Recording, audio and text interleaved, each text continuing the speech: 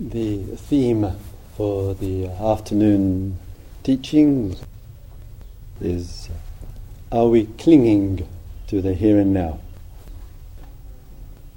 Sometimes in the reflection of the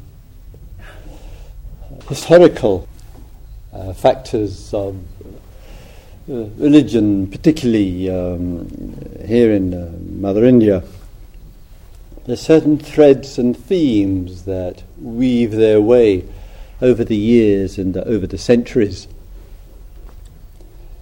And for those of you who have an interest in the old Sanskrit Pali texts, you can read today some of the dialogues that took place between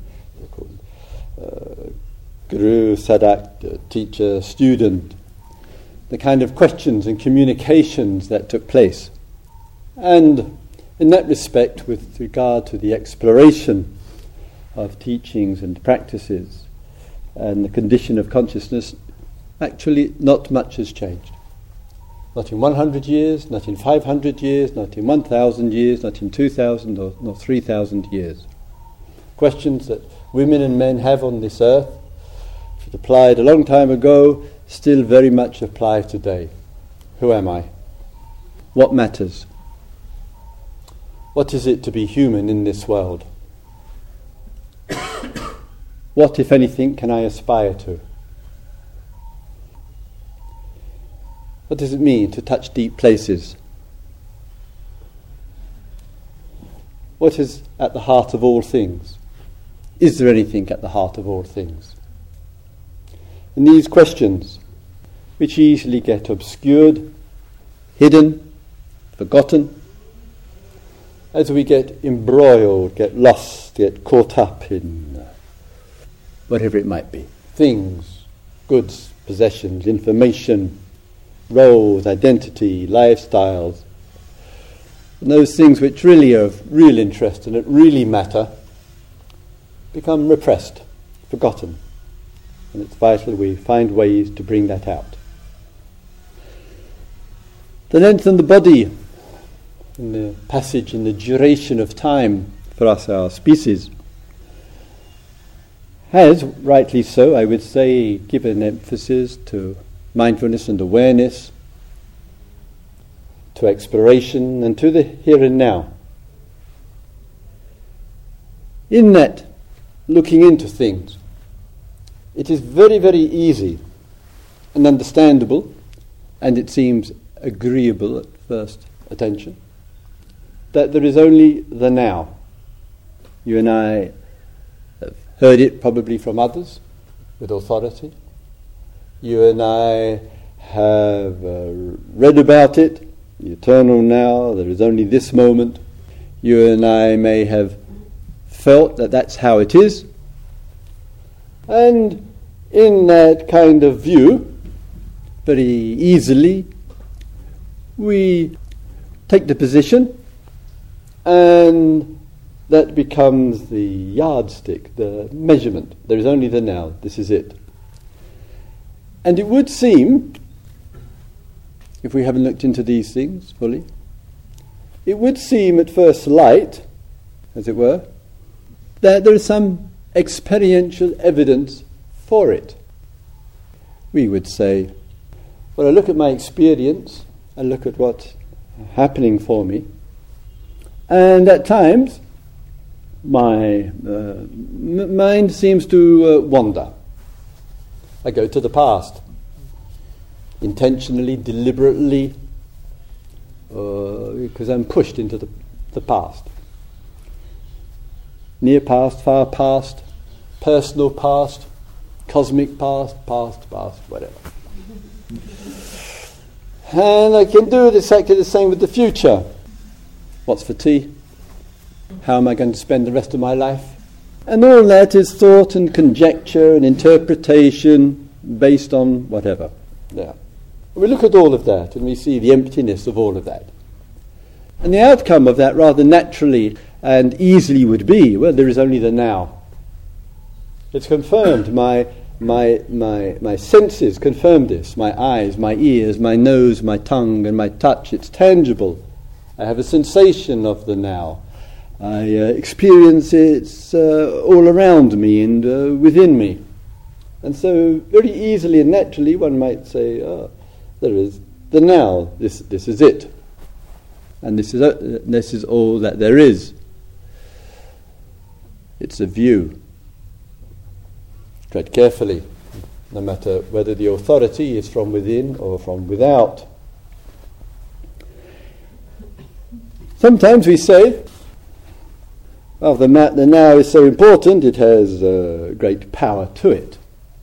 Probably plenty of you will have heard of this extraordinarily successful and very fine book called by Mr. Tolle, I thought. What's his name? Eckhart Tolle. Called The Power of Now. It has been translated into 30 or 40 languages. It's sold more than 2 million copies. It was published initially by a rather small publisher in Canada. Friends who have literally bought dozens of copies and given away for Christmas and other events. What other? Birthdays and as gifts and etc. etc. And it's those who know of the book, it's a rather beautiful book and it's some fine and precious teachings in it. And it could, from the title and some of what's there, and drawing on the Eastern traditions and drawing of what the Buddha said, etc., could once again give a strong affirmation, a confirmation. This is it, this moment. And in the taking up of the view, which you may also hear from the less than triple gem that sit up here, that in taking up the view, how very easily, your own experience can confirm this, one gets attached to the now. The now being in the now, being in the here and now, becomes very important. And the past and the future get correspondingly less important. And when we say, well, this is really what the teachings are about. Oh, no, they are not. Hang in. And when we place an exaggerated value on the here and now, I really want to be in the here and now. I'm going to do my practice to stay in the here and now. There is only this moment. You know the mantra. And when that view is very strong, we will get attached to the now. It will gain a significance. We will build up its importance. And the self, the I, the me, the self, will measure itself by its capacity to be in the here and now. We will spend a day in meditation and the postures, and we might say when we look at our experience, oh, today I was really here and now. And the self will feel very happy about that. Gosh, I'm really being in the present moment. Especially at 7:30, 12:30 and 5:30. And perhaps the rest of the day will follow in line. And we say, and then the indication of the attachment is not necessarily through the satisfaction and the pleasure, though it can be. It rather indicates itself when the self measures itself when it's not in the here and now. I just can't be here and now. I've never been here and now. I don't even know what the here and now is. All my mind keeps generating stuff, and just occasionally something gets in through my stuff, etc. And then the mind, the self, is entering in and judging itself by its relationship to the here and now. I'm in it? Great. I'm not in it? Horrible. Or I don't know where the hell I am. whether I'm in it or not in it, etc. All of this is an indicator. It's a pointer that the self and the sense objects called sight, sound, smells, taste, touch, etc. start to form a relationship in which the now becomes critically important. The teachings of the Buddha, 5,000 discourses, actually don't have the degree of reference to the here and now that the tradition gives to it. It isn't given a huge significance. I think there's a wisdom somewhere in this.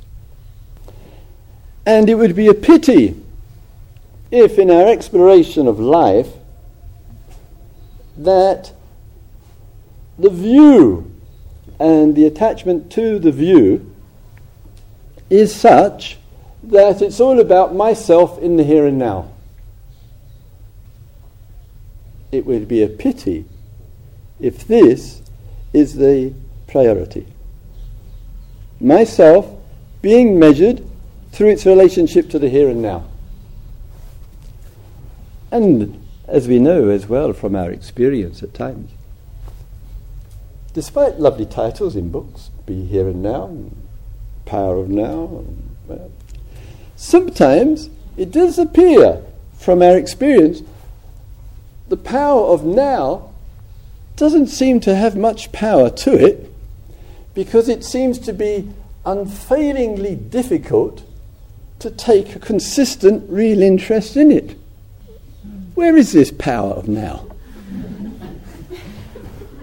If there was such power in the now, I would be in it easily.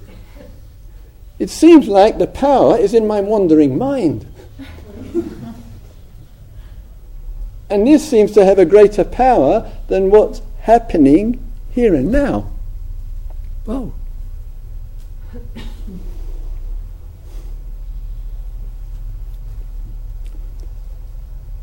In some traditions of the East,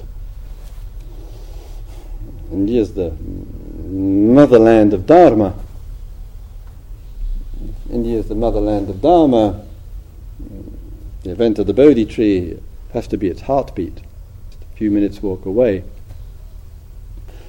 If there is a taking of the view of holding, clinging, attachment, and the here and now being the core priority, it has to be, because life is always like this. Other views will have to come in to reinforce it. And one of those views is there is nothing you can do. It's a common view. Anyone who's spent some time in the spiritual scene will have heard this view, that any effort, any striving, any application of strong intention is such that it's a movement, of course, of the inner life. One is pursuing a particular goal. I want to achieve something. And this movement of wanting to achieve something means that the self, in the moment, has become the doer. I am doing this to get something. I am doing this because after I've done it, I want to get whatever. So with the view arising in this way, the view then will arise, there is nothing you can do. It's just your ego. Any practice, any meditation, any intention, any effort, it's just striving. It's just yourself wanting something which is not of yourself, not of your ego.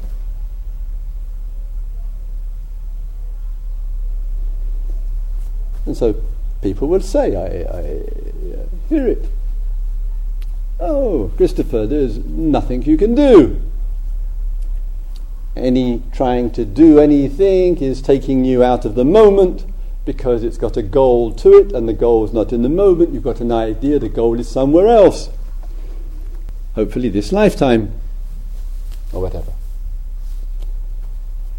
So if we take there's only the moment, there is nothing that you can do, because it's just a goal-orientated. If there is a doer there, and if we take that as the view, what's going to happen? We're just going to fall back on our miserable self. The old patterns will arise. Old habits, nothing you do, don't practice. Whatever you do, don't practice. That's doing something. God forbid, it's the worst thing in the world. Just go on being a selfish, greedy, hopeless self, but don't practice. But if there's identification with the here and now, identification with the moment, it easily becomes. There are others who will say, here in Mother India and elsewhere, there's nothing that you can do, it's just grace. If something happens to you, if your life is transformed, if there's a sudden awakening, it's just grace. Who the hell is grace? I've been around the Dharma scene my entire adult life. I haven't met her yet. People say to me, Grace will do it for you. Well, great. Where is she? Etc. So this view also enters in. And in the moment this kind of view enters in, that it's there, if the view is taken up, absolutely nothing you can do. It just happens to you. It means in that it's what makes that happen? It's a kind of biological determinism. Some will just, grace will come and blow their mind away, and it's all whatever it is afterwards. So when we listen and when we explore, it could be, and for those of you who are very ardent in your exploration, then it's important to keep the spirit of questioning alive. And I just wonder sometimes, some of our dear Dharma teachers and friends in various traditions, whether sometimes people are saying, I just want the fruit. I just want liberation here and now. I don't want to do anything about exploring how to find it, because it will only take me out of the here and now. So therefore I'm not interested in any seeds which will help. I'm not interested in watering the plant of my humanity. I'm not interested in developing and cultivating and being a human being. I just want the fruit without anything to go before it. Well, good luck. Big time. Some people, because the inner life is so extraordinary, more so than you and I realize. Some people are so extraordinarily ready, what some people hardly know, hardly realize how close consciousness is to the complete fulfillment of all these Dharma teachings and practices. The self will come in with the view. Of course it will. Because if it doesn't, he won't know what to do. So it will come in with the view. But as we know, the view of you, the view of who you are, the view of where you are at, can vary between the beginning of a sitting and the end of a sitting. So the view can arise at the beginning of the sitting. God, I've got so far to go. It's just, I think I should join the Tibetan Wallahs. At least they're honest. At least they say it's going to take thousands of lifetimes and millions of reincarnations. I should go and do Nandro and do my prostrations. When I first heard 100,000 prostrations, I thought the person said 100,000 frustrations. Could be. We had one, I love it. We had one, take a slight diversion here. A few years ago, we had one person on a retreat. For those of you who know Nandro, it's a kind of preliminary to Tibetan practice. 100,000 prostrations. You'll see near the Bodhi tree, a few minutes walk away. And 100,000 mantras and 100,000 pujas. And then even in the prostration, one might be visualizing one's guru on each shoulder or one's mother and father, and you're doing a mantra, etc. And there's one person, one Tibetan, who's on the way here, there's a picture of him in the newspaper 2 days ago, who started off doing the prostration in Lhasa. Not from the Thai monastery to the Bodhi tree, in Lhasa, it's the capital of Tibet. And he's doing one prostration. When his fingers get to the end, he stands up and he's doing another. Now that is some practice. And there's somebody walking behind him with a wheelbarrow, with a bit of bread, Tibetan Tibetan bread, a couple of bits of fruit, and a blanket to sleep under at night. All the way from Lhasa. So he's currently in Bihar, just outside of Patna, and will be here in 3 or 4 weeks. The potency of the devotion. Anyway, we had one person here, I love it, who had done the 100,000 prostrations, and then 100,000 mantras, and very pleased, has finished it and done it. And went to see their Lama, their Rinpoche, their Guru. I'm very happy he's finished it, he's completed it, etc. I mean, it's no picnic, is it? And when he went there, he said that Lama was speaking to a few people there, some Tibetans, and he said, Rinpoche, I finally completed the Nandro of these 100,000. And the Lama just said, do it again. And just carried on talking to the Tibetans. I love it. I love it. Talk about practice of letting go. Gosh me. So sometimes, say, for some, there are the various practices which are taking place. There's the exploration of them. But I say, and I say again, that sometimes fruit practice may be much closer than what we think. We can start off with the sitting and we say, God, this is so hard, it's going to take me forever, etc., etc., and the self then measures it. In that way, it's such a long, hard, difficult practice. One only has to have one single good sitting, a little insight, some clarity coming in, and the view of the self, which is arising at the end of the sitting, is, wow, I feel so much closer to waking up, to liberation, to an enlightened life, to seeing the nature of things. So the self, the I, according to the conditions of feelings, perceptions and thoughts, your state of mind, will arise with the measurement. And the measurement will be, I feel close, or I feel far, or I feel on the path, or off the path, etc. I feel in the here and now, not in the here and now, etc. Just be clear about what the mind is doing.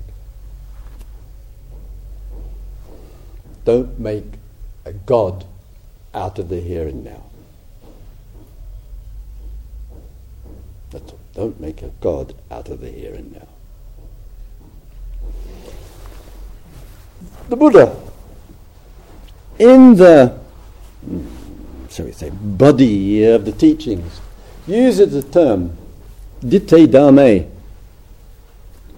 And Ditte is like perception, is like view, way of looking. And Dharma is Dhamma, in that broad sense of things, meaning what is happening. Understand? What is happening. Being clear about what is happening. So rather than making the here and now as some holy cow, which is beyond all compare, which is what happens, but it doesn't take that view. It is a radical departure. And he just says, Ditte Dharma. Be clear about what is happening. Do you understand the difference? Whether what is happening is called the past, it's called the past. Whether what is happening is called the present, it's called the present. Whether what is happening is called the future, it's called the future. Different position. It's a different way of looking. It's not giving rise to the holy cow. There are too many in India already. It's the perception of. This exploration, let us say, in this way, is vitally important from, to use a difficult word for a moment, from the place of truth. And again the shift, and we heard a little bit from Radhaji yesterday afternoon, on the two aspects to this. Rather than saying, which you can't find in the text, rather than saying the truth is the here and now. Understand? One could say, everything is the here and now. The truth is the here and now. Therefore, to know the truth is to know the here and now. One could say that, but not in the way of the Dharma. The Dharma is a teaching of liberation. It's a teaching free from any clinging, including to the present moment, and giving it power. It doesn't have it. It's mythology. More importantly, is in the field of experience that goes on in our life.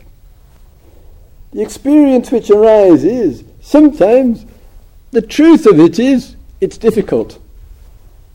Never mind yesterday, today and tomorrow. Never mind past, present or future. Just the truth of experience sometimes is difficult. Period. This truth we're interested in. The truth may be about, it's connected with the present moment. You may be listening right now and say, oh God, this guy's going on so long, it's so boring. And when will it be over? And they say, okay, the truth of my experience in listening to this poor Walla up the front is it's unsatisfactory. I've long lost the plot. And how long for tea? That's the truth of the experience in the moment. The truth of the experience could be about what was, or what will be, or what might be. So we're not making the truth the moment, do you understand? We're making the interest in the truth of the experience, which will be about past, present or future, or realms or states or bases, as Radha said yesterday. It will be about something.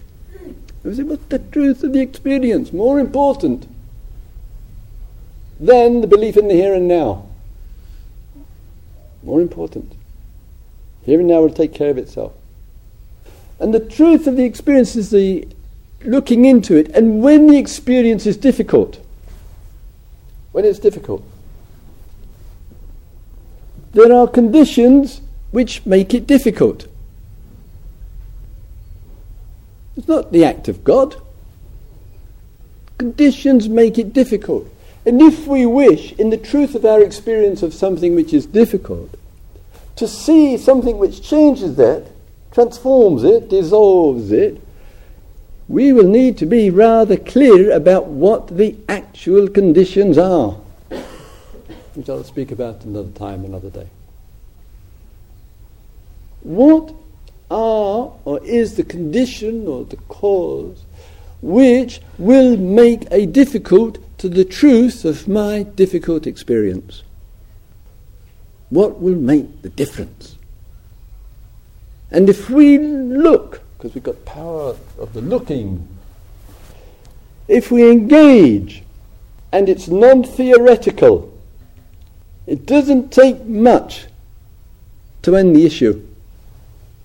One looks at what the issue is, and looks at what is the cause, conditions that make it happen, change them, and the whole thing collapses. Because every problem of life is built up on conditions. And sometimes, just build a little house of cards, those playing cards. Just build a little house. You just pull out the bottom one. the whole little carefully constructed house of cards, it just collapses. We're interested in that kind of discovery more than in being in the present moment. Present moment looks after itself.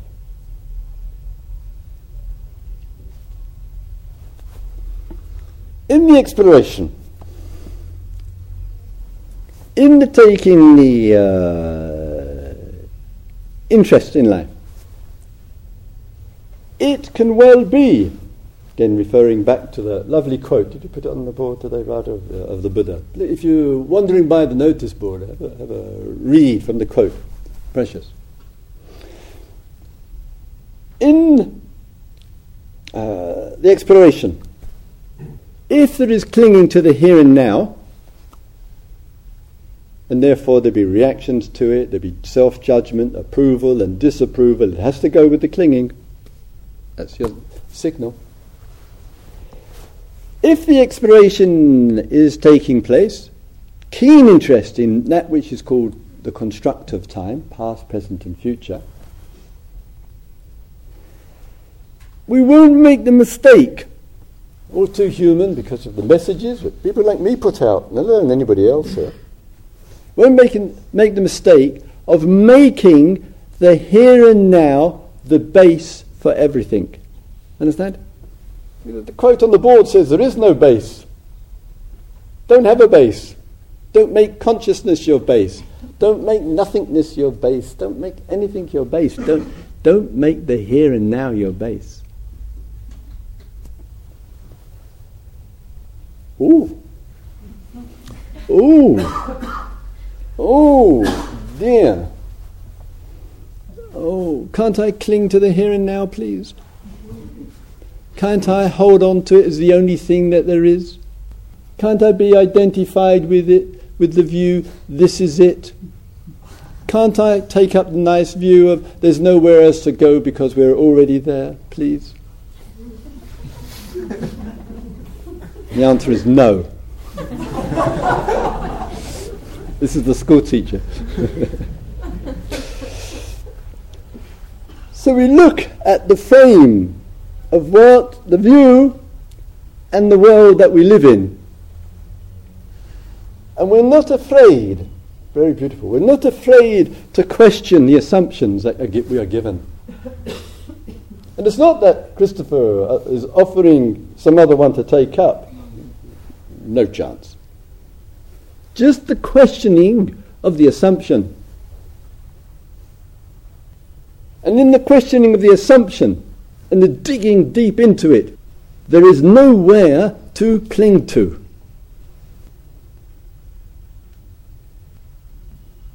Nowhere. Nothing.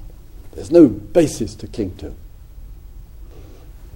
Not past, not present, not future, not here, not there, nor in between. Whoa! And not surprisingly, in your experience in the lovely small group this morning that we had, listening to others, sometimes there's a kind of deep intuition about this. Nowhere to hold, to cling, to form, to grasp, nowhere. There's a sense of this. And naturally enough, inside of us, the structures that we've formed, the view that we've made, the reinforcement through certain, dare I say, ideologies in the teaching, be here and now, this is it, or whatever. All of that suddenly can start to shake, because it's been carefully constructed. And when that starts to shake for us, as it does, of course sometimes it can generate some fear and an extraordinary sense of vulnerability. Extraordinary. We have to live with the shake. We have to live with life and its structures not being built on cement, but houses of cards. But if we're willing with the tremendous love of everybody to stay steady with it, something authentic comes to us. It's authentic. And what is authentic, the sense, the feeling of something is authentic, will carry truth which is liberating. It's not liberating to be here and now. Not liberating to have an ideology about it. It's an imprisonment. And the field of time called past, present and future is our servant, is a minor presentation, but it's not what truth is. Something, sense of something else. In when the structures that we've carefully built up have lost their grip with us.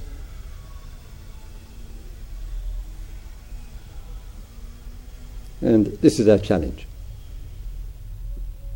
It's a great challenge. It's a beautiful challenge. It's a challenge which pays the most respect to a human being in the knowing that there is nothing anywhere to cling to, nothing anywhere to hold on to.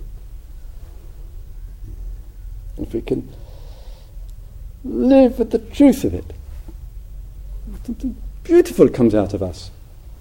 Love and care and compassion, presence and appreciation for each other. It comes out naturally, organically, humanly, beautifully.